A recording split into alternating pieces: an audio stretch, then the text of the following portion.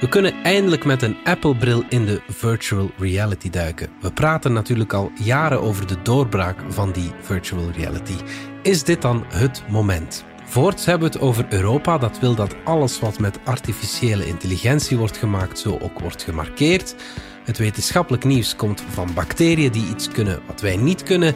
En we hebben een probaat middel om af te vallen. Het is te zeggen, om minder te eten.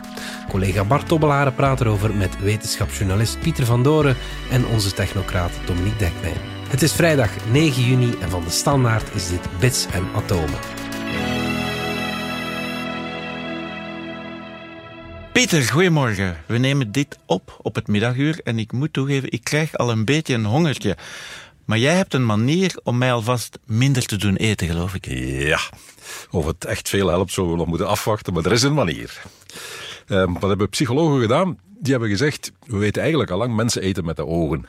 Bij elk recept in elk kookboek staat een foto, anders verkopen die kookboeken niet. En de vraag is, als je mensen maar voldoende laat eten met de ogen, misschien krijgen ze dan wel een indigestie met de ogen.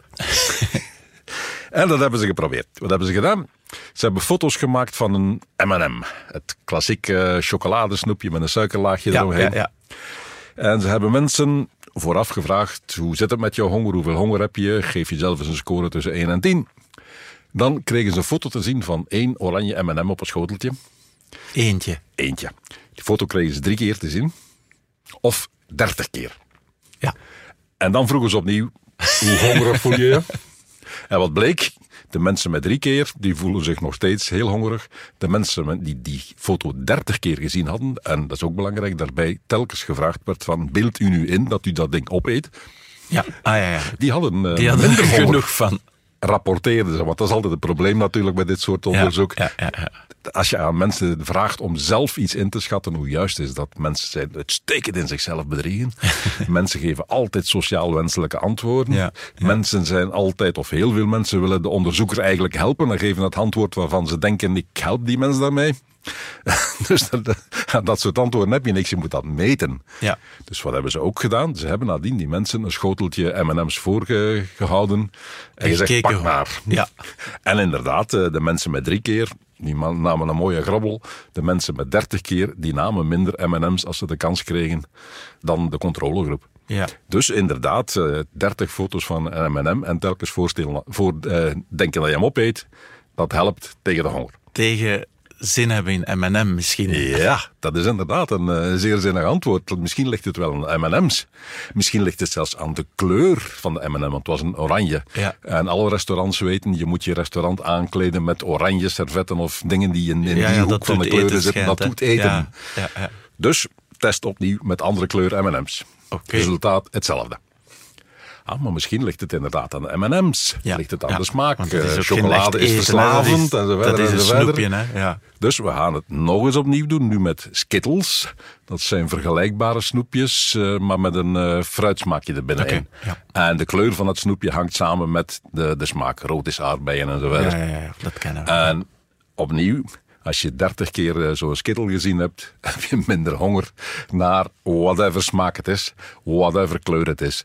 Dus het effect zit ik vind het bijzonder, diep. Want veel mensen, als ze naar een kookprogramma kijken, willen ze iets eten. Ja. Als je in een kookboek bladert en al die prachtige gerechten ziet, dan heb je zin om iets te eten. Ja, maar dan heb je het 1 keer bekeken. Het zijn altijd verschillende gerechtjes. Ze hebben die groep die de dingen maar 3 keer te zien kreeg, hebben ze ook bekeken en die hadden na 3 keer meer honger. En meer hunker. Dus tot 3 keer werkt het wel. Maar tegen als je aan 30 zit, heb je het echt wel genoeg gegeten. Dan, zijn we overtuigd, Dominique? Helpt het niet meer. Nu, de winst is klein. Als je dan die mensen inderdaad M&M's liet grabbelen van het schoteltje, dan namen ze iets van de 50 calorieën minder dan ze anders zouden genomen hebben. Dus echt als truc om op regime te gaan, om een strandlichaam te hebben straks? In een artikel zelf zeggen ze, weet je wat, we gaan een app maken voor op je smartphone en daar staat een foto op van een mooie pizza. En dan moet je jezelf 30 keer voorstellen dat je die pizza opeet en pas nadien naar de winkel gaan. Okay. Goed, ik wil nog de eerste mensen zien die wil vermageren en die dat met zo'n app gaat doen en dat volhouden. Maar toch interessant. Maar het is toch leuk.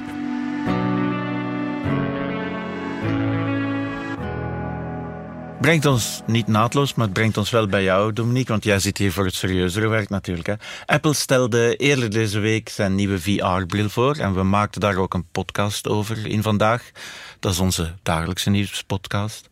Maar die VR-bril mag ook hier niet ontbreken natuurlijk, want als Apple zich ergens mee bezighoudt, als Apple ergens zijn tanden inzet, dan kan het snel gaan. En dan is de vraag natuurlijk, Dominique, is dit eindelijk de doorbraak van virtual reality, nu dat Apple ermee begint? Wel, dat zou kunnen. Mooi antwoord. Het is heel moeilijk om daar nu definitief iets over te zeggen. Wat hebben we nu gezien dat we niet wisten? Waarmee heeft Apple ons verrast? En er zijn wel een paar kleine dingen geweest, maar in wezen hebben wij nu iets gezien dat ons opeens een nieuw inzicht geeft in die virtuele realiteit. Natuurlijk, het is Apple, ze zeggen niet virtuele realiteit, ze noemen het spatial computing, Bart. Spatial computing zeggen. En die naam alleen al klinkt eigenlijk behoorlijk saai. Ik vond metaverse bijvoorbeeld, dat is dan de naam van die Meta daarvoor gebruikt. En Apple noemt het dan spatial computing. Dat vind ik zeker niet sexy. Nee, maar Apple kan niet dezelfde naam gebruiken. Nee, dat moet iets anders zijn. Maar ze kozen eigenlijk een vrij saaie naam. Ook die bril heeft ook een vrij saaie naam. Het is de Apple Vision Pro. En die Pro wijst er dus op van opgelet. Dit gaat veel kosten.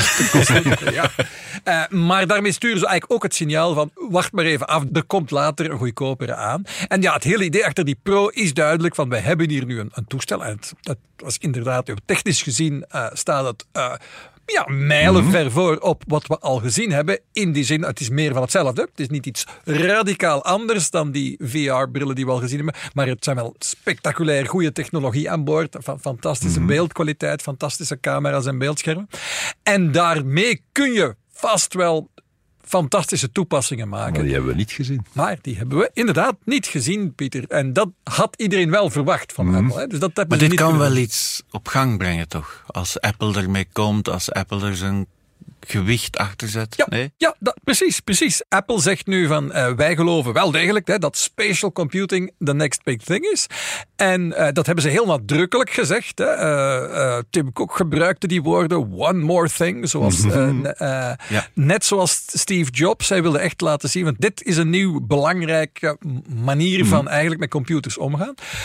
Dus ja, gaan anderen daaruit nu concluderen van kijk, Apple zegt dat dit het wel degelijk is. Iedereen was hier nu al aan het denken van Mark Zuckerberg zegt dat wel, maar hij heeft zich vergist. Het is helemaal niet aan het gebeuren. Nee, die hele metaverse van hem. Grond, en er werd al een beetje gelachen met die metaverse van Zuckerberg. En nu heb je daar Tim Cook, die eigenlijk in wezen, met andere woorden, want de metaverse heet dus plots spatial computing, maar hij zegt in wezen eigenlijk hetzelfde. En de dingen die hij demonstreerde zijn helemaal niet zo anders als wat Meta liet zien. Conclusie, misschien wel. Misschien is dit Apple die zegt van wat Meta daar heeft laten zien, dat is het best wel. En wij hebben dat ook. Onze versie is veel duurder en ietsje beter. En we hebben nog geen apps. Terwijl Meta best al wel wat apps heeft. Dat zijn dan vooral games. Maar dit zou kunnen Meta helpen. Ik heb niks gezien dat die bril die Meta vorige week heeft snel even laten zien. Dat was die Quest 3 bril. Ik heb niks gezien dat die Quest 3 niet kan en die Apple bril wel. Waarvoor ik zou zeggen van ik wacht tot Apple met een goedkope versie van die Pro komt. Wat nog 2 jaar kan duren. Alleen al hun nieuwe bril, die eerste bril, die dus $3.500 gaat kosten, ofwel €1 of 4.000, en pas over 6 maanden uitkomt. Voordat ze aan een goedkoper toestel toe zijn we ten vroegste 2025. En daar, heb je dus al een bril van Meta voor een 7e van de prijs. Ja. En wat kan die dan toch, want hij kan toch iets meer dan die van Meta, of gewoon om het Apple-logo dat erop staat? Er zijn een paar snufjes, maar als het gaat om de toepassingen, eigenlijk nee. Dus alles dat we gezien hebben, dat die Apple-bril kan in wezen, die Meta-bril ook, maar een beetje minder natuurlijk. De vraag is natuurlijk wel, maakt dat een verschil? Hè? Dus in elk oog van die Vision Pro-bril zit een 4K, dus een Ultra HD beeldscherm. Dus dat is 2 keer Ultra HD. Ja. Dat is best scherp. Dat hebben we natuurlijk nog niet gezien. Dus ik denk dat er al wel zo'n brillen bestaan, maar die kun je niet zo in de winkel kopen. Dus daardoor, als je met die bril plots een virtueel beeldscherm in de lucht voor je ogen tovert, en dat lijkt ongeveer een van de belangrijkste toepassingen te zijn van die bril, want dat is wat veel van wat ze hebben laten zien, is je zet die bril op en dan hangt er voor je ogen blijkbaar een soort vlak 2D-beeldscherm. Heel groot. Maar je kan de kleine lettertjes erop lezen. En dat kan je dan misschien met de Quest, zeker met de Quest 2 die ik heb, al een paar jaar, kan je die lettertjes dan een beetje lezen of een beetje moeilijk lezen. En als je dan 4 keer zoveel beeldpuntjes per oog hebt, dan kan je ze plots heel scherp lezen. En ga je dan inzoomen en zo natuurlijk ook. En ga je dan met die bril hetzelfde doen als wat ik nu met mijn laptop doe? Wel, dat was het beetje teleurstellende. Ja, dus wat we gezien hebben was hoe dat je traditionele smartphone-apps... En je kreeg ook een iPad-achtige gebruikersinterface te zien met 2D-apps die dan in de lucht hangen in plaats van dat je ze op het beeldscherm van je tablet of smartphone ziet. Zeg van, ja, daar hoeft het niet voor natuurlijk. Daar ga je die $3.500 niet voor uitgeven. Er gaat iets spectaculair moeten gebeuren. Want ja, los van het feit dat ze dus de term virtuele realiteit, ik heb er niet echt op gelet, maar het zou kunnen dat ze het 1 of 2 keer gezegd hebben, maar ik denk het niet. Virtuele realiteit, daar praten ze niet graag over, maar die spatial computing. Maar dus ze houden niet echt van dat VR, vindt Tim Cook, de baas van Apple, vindt dat een beetje spielerij, speelgoed, dat is voor de gamers. Dus zij proberen het te laten zien, ja, bij ons is het een ernstig instrument om werk gedaan te krijgen. Maar een beetje saai eigenlijk. Ik zag niks dat echt spannend was daar. Ja, maar aangezien ze nu een fantastisch goed toestel in de handen hebben gestoken van softwareontwikkelaars. Ja, het is aan anderen om dan het zal aan iemand anders zijn. Die je wil gebruiken met die bril. Of misschien had Apple nog een paar apps in petto die ze niet tijdig klaar hebben gekregen, of die ze ons pas in september gaat laten zien. Dat kan allemaal nog. Er is duidelijk, in dat ding zit een M2-chip. Dat is een spectaculaire snelle chip. Veel sneller dan wat Bart hier in zijn laptop heeft zitten of zo.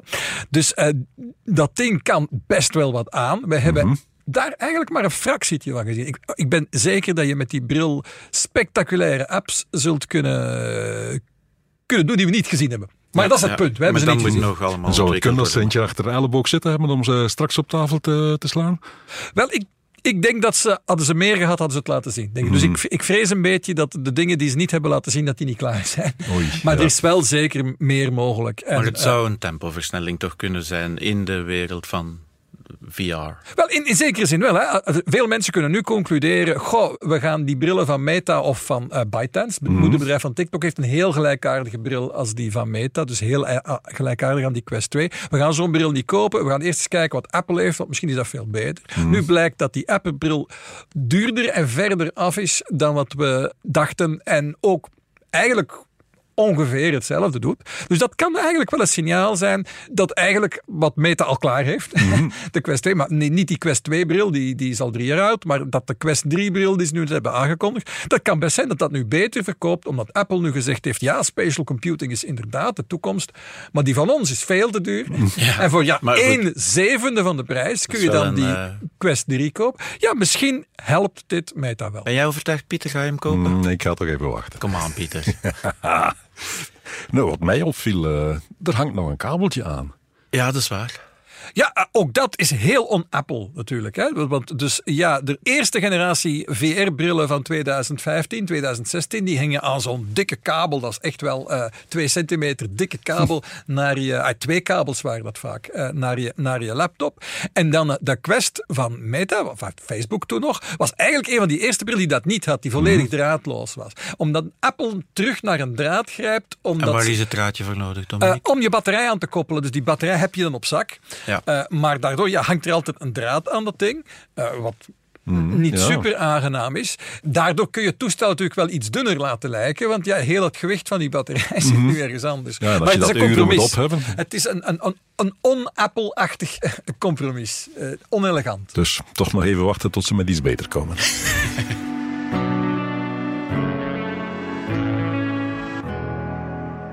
Pieter, jij laat me natuurlijk graag goochelen met wat moeilijkere woorden. Ja. Dus hier gaan we. Bacteriën kunnen namelijk iets wat voor ons mensen toch wel heel moeilijk is. Ze kunnen neodymium en dysprosium, zeg ik dat een beetje goed? Ja. Ze kunnen dus neodymium en dysprosium vlot scheiden van andere metalen. En dat hebben we dan weer nodig om magneten bijvoorbeeld te maken. Ja. Dus we kunnen iets leren van bacteriën om het dan een beetje snel en kort te zeggen. Neodymium en dysprosium, dat klinkt als ver van ons bed. Maar het zijn metalen die we niet kunnen missen als we krachtige magneten willen maken. En die hebben we weer nodig in gans de evolutie die nu bezig is naar groene energie. Als je elektrische motoren wilt maken, als je goede windmolens wilt maken, heb je die krachtige magneten nodig. Heb je dit soort metalen met rare namen nodig. En het probleem is, het zijn 2 voorbeelden van wat we als groep de zeldzame aardmetalen noemen. Dat is een naam uit de 19e eeuw die een beetje fout is eigenlijk, want ze zijn helemaal niet zeldzaam. Ze komen over heel de wereld voor, maar in lage concentraties. Niet zoals koper hier en daar vind je plaatsen waar je een kopermijn kunt starten, omdat daar heel veel koper bij elkaar zit. Of goudmijnen of whatever. Ja. Je moet gewoon vrachtwagens zand opscheppen en dan door een fabriek jagen en met hele smerige materialen erop losgaan om daar een heel klein beetje van dat spul uit te halen, omdat er zo weinig in zit. Er zit veel, maar het is verspreid. Ja. Dus dat maakt het tussen aanhalingstekens zeldzaam. En bijna al die metalen halen we nu uit China. Niet omdat ze alleen in China voorkomen, ze komen overal voor, maar omdat de Chinezen ongeveer de enige zijn die ze kunnen zuiveren. En waarom kunnen ze dat? Omdat ze hun voeten vegen aan alle milieueffecten. Okay. Het is een hele smerige manier om die stoffen uit zand of whatever uit te halen. Je moet daar giftige spullen voor gebruiken. Kerosine, fosfonaten, al wat giftig is heb je nodig. Dus je vervuilt daar heel veel mee om die stoffen te scheiden. En dan moet je ze nog eens elk apart van elkaar scheiden. Want ze zitten in de tabel van Mendeleev zitten ze naast elkaar. Ze zijn bijna niet uit elkaar te houden. Dus ook daar heb je weer heel krachtige en heel smerige technieken voor nodig. Dus de Chinezen doen dat eventjes voor ons en wij kopen dat dan in China. Ja. Nu, en vanaf nu wordt het leuk, aan de Penn State University in Amerika hebben ze nu, of al een tijdje geleden eigenlijk, bacteriën ontdekt die hetzelfde kunnen. Bij kamertemperatuur en zonder al die rotzooi. Die kunnen uit grond die zeldzame aardmetalen eruit halen. Goed, dat is al leuk. Nu hebben ze nog eens 6 jaar verder onderzoek gedaan naar die bacteriën. Want het eiwit dat ze gebruiken om die metalen eruit te halen, dat heet lanmoduline. En dat is eigenlijk een groep eiwitten die allemaal een heel klein beetje van elkaar verschillen en allemaal hetzelfde werk doen. Deze jongens hebben nu nog eens 6 jaar verder gezocht en hebben er nu eentje gevonden dat niet alleen zeldzame aardmetalen uit grond kan halen, maar ook nog onderscheid maken tussen verschillende soorten van die zeldzame aarden. Die kunnen bijvoorbeeld neodymium en dysprosium uit elkaar houden. Scheiden. Omdat die de tabel van Mendeleev goed kennen. Ja, waarschijnlijk. En je moet dan ook de kleine lettertjes van de tabel van Mendeleev kennen, dus met AI zal het nog even moeilijk zijn. Er zijn eiwitten die dat kunnen. Ja. En het blijkt, dit eiwit verschilt maar in 1 aminozuur, 1 Lego-blokje, zeg maar, van al die andere eiwitten, maar toch kan het dus iets wat die anderen niet kunnen. Het kan dingen aan de linkerkant van de tabel van Mendeleev scheiden van dingen die een beetje meer naar rechts zitten. En vooral dat neodymium is zeer interessant, dat zijn zeer goede magneten. Ik neem aan dat het niet zo simpel is dat we nu zeggen tegen China, weet je wat jongens, laat maar zitten. We hebben hier wat bacteriën getraind en die doen het nu wel voor ons mee. Die zeldzame aarden, er zijn er 17 in totaal. We kunnen nu 2 uit elkaar houden, maar die anderen zitten daar ook nog. Dus we zijn er nog niet. Maar deze jongens zeggen nu, kijk, als we dit al kunnen, geef ons nog wat tijd, laten we nog wat verder zoeken in die bacteriën. Nog wat variantjes zoeken, geef ons nog een beetje centjes inderdaad. Laat ons een beetje zelf prutsen aan dat eiwit. Hier en daar een Lego-blokje vervangen, een nieuw eiwitje maken. Dan gaat het misschien nog beter gaan. Dan gaan we straks in staat zijn om inderdaad nog meer zeldzame aarden van elkaar te scheiden. Op een eenvoudige manier. Wat niet wegneemt dat ze nu al een patent genomen hebben op wat ze nu kunnen. Verstandige jongens. Dus ook dit is al interessant. Hè. Als je A, China kunt vermijden en B, milieuschade kunt vermijden, dan ben je goed bezig.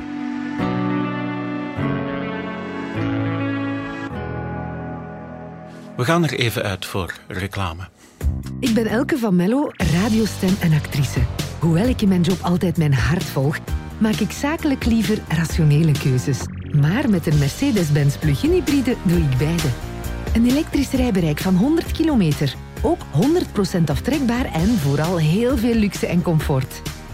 Laat onze Heden Automotive specialisten ook u informeren waarom u best nog voor 1 juli uw Mercedes-Benz plug-in hybride bestelt. Meer info op hedenautomotive.be. Dominique, we hebben het hier al meermaals gehad natuurlijk over artificial intelligence en dat het zo ingrijpend is en zo snel gaat dat we misschien een paar regeltjes moeten afspreken. Wel, Europa heeft nu een nieuw voorstel klaar, als ik het goed begrijp, met als doel Iedereen moet verwittigd worden van dit is met artificial intelligence gemaakt. Ja, en dat is niet de eerste keer dat iemand met dat idee komt. Hè. Dus heel veel mensen vinden effectief dat we recht hebben om te weten als iets met AI gemaakt is. Het is ook heel nuttig als je bijvoorbeeld pakweg leerkracht bent. Dan moeten leerlingen erbij schrijven. Een stapel opstellen. Van Europa moet ik er nu bij schrijven dat dit... Maar dit is dus in de context, want Europa is veel meer omvattend stel wetten rond de AI aan het opstellen. Dat heet de AI Act. Dat ligt nu in het Europees Parlement en kan eigenlijk elk moment gestemd worden, maar dat is nog een paar jaren ver. Er is ook iets helemaal afzonderlijk, dat heet de Code of Practice on Disinformation. Dat is een soort vrijwillig regime dat de internetbedrijven in Europa hanteren, op vraag van Europa, om desinformatie van sociale netwerken en van het internet in het algemeen te houden. En het is bekend dat bedrijven zich altijd aan vrijwillige codes houden. Hè? Wel, op zich is het met die desinformatiecode relatief goed gelopen de afgelopen jaren. En dus was het idee nu, waar Europa nu mee is afgekomen, want we gaan daar ook al iets over AI aan vasthangen, namelijk het volgende, de vraag die nu gesteld is, en daar is afgelopen maandag blijkbaar over onderhandeld tussen al die techbedrijven en Europa. De vraag aan die techbedrijven is, kunnen jullie ervoor zorgen dat als er iets dat met AI gemaakt is, we hebben het dan in deze context over desinformatie, een vals bericht of een valse foto vooral. Hè. Onlangs was er die foto van een explosie aan het Pentagon die niet heeft plaatsgevonden. Dus valse berichten, valse foto's die met AI zijn gemaakt. Ja. Kunnen jullie ervoor zorgen dat jullie dat op jullie netwerk detecteren en dan melden dat dit met AI gemaakt is. En blijkbaar hebben die bedrijven erop gezegd van we gaan dat zeker proberen. En men is dat nu aan het proberen en dat moet dus wel kunnen en dat moet dus wel lukken. Dus op zich een goed idee. Maar het is dus de bedoeling dat stel dat ik handig ben met Photoshop en ingewikkelder toestellen en ik maak een foto van Alexander De Croo die heel vriendschappelijk de hand schudt van Donald Trump. Of Poetin. Of Poetin, ja, nog beter van Poetin. Ik zet dat op Facebook en zeg, wat een schande, zeg Alexander De Croo is even gaan zoete broodjes bakken met Poetin. Dat dan het sociale netwerk waar ik die foto op zet, denkt van, maar hier is knoeit. Is het zo? Ja, precies. En dat kan. Dus, maar niet zo heel goed. Laten we het daar eens even over hebben, want dat was eigenlijk de reden dat ik had gezegd dat, daar moeten we het even over hebben. Kun je effectief detecteren wat met AI is gemaakt? En hoe goed kun je dat? En ja, het antwoord is van, je kan het wel, maar niet met 100% zekerheid, want alles dat met die generatieve AI te maken heeft, en dat hebben we al een paar keer gezegd, heeft allemaal met statistiek te maken, met waarschijnlijkheden. Dus de opdracht nu voor die bedrijven is van beter detecteren of iets met AI is gemaakt. Dat is een opdracht. En dan de volgende, en daar gaan we het dan straks eventjes nog over hebben, is van, kun je dat ook op voorhand zo doen dat de beelden die met AI gemaakt zijn onmiddellijk herkenbaar zijn, namelijk door ze van een watermerk te voorzien, een bewust watermerk. Microsoft heeft vorige maand gezegd, onze beeldgenerator, dan hebben we het niet over tekst, maar onze beeldgenerator zal een watermerk hebben dat je niet kunt uitwissen. Dus wat je ook met die beelden doet, je zult altijd kunnen zien, die is met de beeldgenerator van Microsoft Dus als geweest. ik op die manier een beeld maak van De Croo die de hand schudt met Poetin, dan gaat daar, wat ik ook doe, toch opstaan. Je gaat altijd kunnen zien dat het met die beeldgenerator is gemaakt. Dus, maar daar zijn we nog niet aan toe. Hè. Dus de nieuwe beeldgeneratoren zullen dat waarschijnlijk hebben. En ik vermoed ook dat dat verplicht zal worden op een bepaald moment. Dat lijkt logisch. Hè. Dat je van beeldgeneratoren van die grote bedrijven, dat ze die bedrijven gaan verplichten, zet daar een watermerk in. Het is niet bijzonder moeilijk. Hè. Een watermerk aan een beeld, dat zelf als je dat beeld vergroot of verkleint of een beetje bijknipt, dat zichtbaar blijft. Die technologie bestaat. Voilà. Dus, maar op dit moment gaat het dus over detectie. Van kunnen ze er gewoon voor zorgen dat ze zo'n beelden gemaakt met een DALL-E of een Stable Diffusion detecteren. Daar bestaat wel wat technologie voor. En als je dat uitprobeert, is de kans dat dat werkt oké. Dus dat helpt. Er is wel technologie voor. Om de reden dat die dingen een heel grote regelmaat tonen, want die zijn statistisch gemaakt. Voor tekst is het wat anders. Dus, want uiteindelijk, dat je een valse foto kunt maken van een explosie die nooit heeft plaatsgevonden, dat kan je met DALL-E en Stable Diffusion. Maar dat kon je ook al met Photoshop 30 jaar geleden. Alleen gaat het nu iets sneller. Het nieuwe is trouwens dat Photoshop nu zijn eigen AI ingebouwd heeft en die schijnt echt spectaculair goed te zijn. Dus de echt goede valse beelden die nu zijn opduiken, zijn met de nieuwe AI-versie van Photoshop gemaakt. Ja. Maar dus voor beelden lukt dat al vrij aardig. Voor tekst is het veel moeilijker om te zien of iets door zo'n AI-systeem is geproduceerd. Maar ook daar, die regelmaat die erin zit, omdat die dingen uiteindelijk een statistisch waarschijnlijk volgende woord verzinnen. Die regelmaat daar is herkenbaar. Hè? En dus net deze week is er een nieuwe tool uitgekomen. Hebben we allebei gelezen vlak voor deze podcast begon. Net een nieuwe tool uitgekomen die belooft dat die alvast voor wetenschappelijke papers, voor onderzoek dat je instuurt voor een wetenschappelijk tijdschrift, met 99% zekerheid zou detecteren. Dat komt uit zo'n tekstgenerator. Ik weet het niet, ik kan dat moeilijk geloven. Wetenschappelijke teksten zijn nu net teksten die heel schabloonmatig gemaakt zijn, die heel reekse voorschriften volgen, die bijna formules zijn. Je bent dan een halve robot als je zoiets aan het schrijven bent. Om dan jouw halve robot te onderscheiden van een echte robot, ik weet het niet. Ja, ik heb van die detectors, die zijn er al maanden. Hè. Een van de eerste die was opgedoken, dat was een student, die had dan GPT-0 ontwikkeld. Ik geloof dat het in januari al was. ChatGPT was amper een paar weken uit. Dan is een student, en het was niet helemaal duidelijk hoe het precies werkte, maar hij ging op zoek naar regelmaat in die teksten. En ja, als er iets onverwacht opduikt, een onverwacht adjectief, een onverwacht werkwoord, dat je statistisch daar niet zou verwachten, dat zegt van ja, dat is een mens. Okay, ja. En ja, zo'n systeem gaat waarschijnlijk botsen effectief op dat ene onverwachte woord.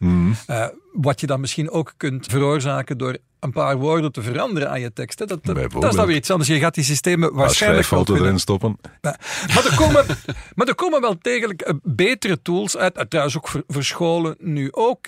Ik hoorde net dat ze in het onderwijs, waar ze in Vlaanderen Smart School die app gebruiken. In die software wordt nu zo'n detector ingebouwd.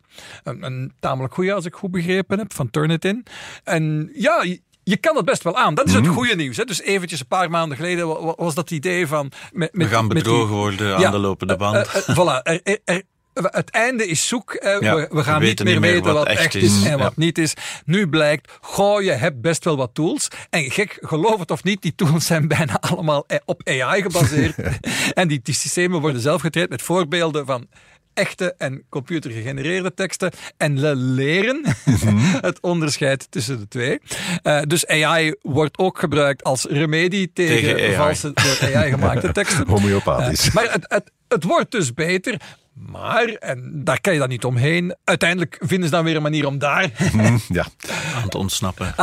En dus is het een wapenwedloop tussen de tekstvervalsers of de tekstgeneratoren en mensen die daarmee willen... Stoute dingen doen. Ja, stoute dingen doen. En de mensen die dat dan willen tegenhouden, ja, dat is een bewapeningswedloop.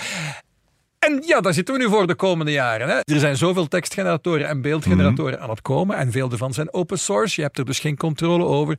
Aan de ene kant die grote merken. Hè. Bij OpenAI mogen we nu al bij de grote tekstspelers beginnen rekenen. Ook al is het strikt genomen nog wel een klein bedrijfje. Maar het is nu de zwaargewicht in die sector. Dus een Microsoft, een Google, een OpenAI. Die gaan er best wel voor zorgen dat zowel hun beeld als hun tekstgeneratoren een ingebouwd watermerk hebben. Ik denk dat ze daartoe verplicht zullen worden. Ze zullen dat vrijwillig ook wel doen. Daarnaast heb je dan die open source modellen. Dat wordt moeilijker. Hè? Want daar heb je minder controle op. En dan ga je detectoren moeten hebben die daar min of meer in slaan. En dan nieuwe generatoren die detectie omzeilen enzovoort. Je hebt ons een beetje gerustgesteld en natuurlijk ook weer een beetje ongerust gemaakt. Dominique, waarvoor dank. En dan is het nu tijd voor de ster van de week. De ster van de week. Good stage one ignition. To explore where no man has gone before.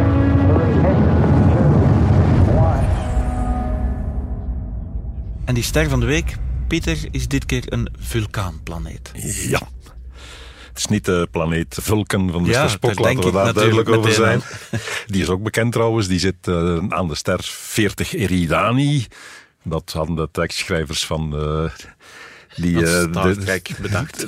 Toen al bedacht en achteraf is gebleken dat inderdaad aan de ster 40 Eridani een planeet hangt. Oké. Die heet officieel HD 26965. Maar wij hebben het hier over LP 791-18D. Dat er geen verwarring zou zijn. Hè? Voilà. Dus het is echt een andere ster. 90 lichtjaar van hier ongeveer. En er draait een reeks planeten rond. Die planeet waar we het over hebben heeft de letter D. Dat betekent dat er voordien ook een B en een C komen. De A gebruiken we niet bij het noemen van planeten. En die moet vol zitten met vulkanen. Dus die barst continu uit. Dat hebben we nog in ons eigen zonnestelsel ook wel hoor. De maan Io rond Jupiter, die heeft dat ook. Die wordt door de zwaartekracht van Jupiter voortdurend zo gekneed dat die van binnen zo heet wordt dat alles dat smelt en dat die dus niet ontploft, maar continu aan het zweren is en etter naar buiten spuit. Deze planeet doet dat ook. Maar het leuke daarvan is, de planeet zit wel nog in de zone waar water vloeibaar kan zijn. Vloeibaar water is een tamelijk hoge eis als je naar leven op zoek bent. Alleen, nu gaan we het weer spannend maken. Die planeet is wat men noemt synchroon met de ster. Dat wil zeggen, haar omloop rond de ster duurt net even lang als de tijd die ze nodig heeft om rond haar eigen as te draaien. Ja. En dat betekent weer dat ze altijd dezelfde kant naar de ster richt. En daar is het gloeiend heet, daar kun je het vergeten dat er water is. Mm-hmm. Maar de andere kant, daar is het altijd nacht. Die kijkt nooit naar de ster, dat zal het een stuk koeler zijn. Dus er is een goede kans dat het water dat de vulkaan aan de voorkant eruit spuiten, aan de achterkant terug neerregent. Wat zou kunnen betekenen dat het misschien toch nog een planeet is waar leven mogelijk is tussen de vulkanen. De helft van de planeet dan, als ik het goed begrijp.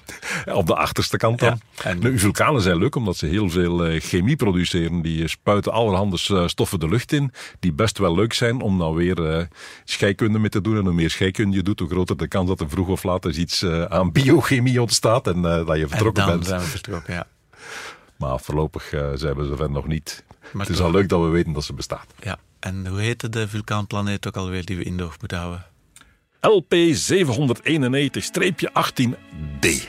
Dankjewel, Pieter. En dankjewel, Dominique. Dit was Bits en Atomen. Bedankt voor het luisteren. Volg ons op Spotify, Apple Podcasts of eender welk ander podcastplatform. In onze gratis app DS Podcast kan je niet alleen ons werk beluisteren, maar ook de beste podcasttips met zorg geselecteerd door onze redacteur Max de Moor. Alle credits van de podcast die je net hoorde vind je op standaard.be/podcast. Reageren kan via podcast@standaard.be. Volgende week zijn we er opnieuw.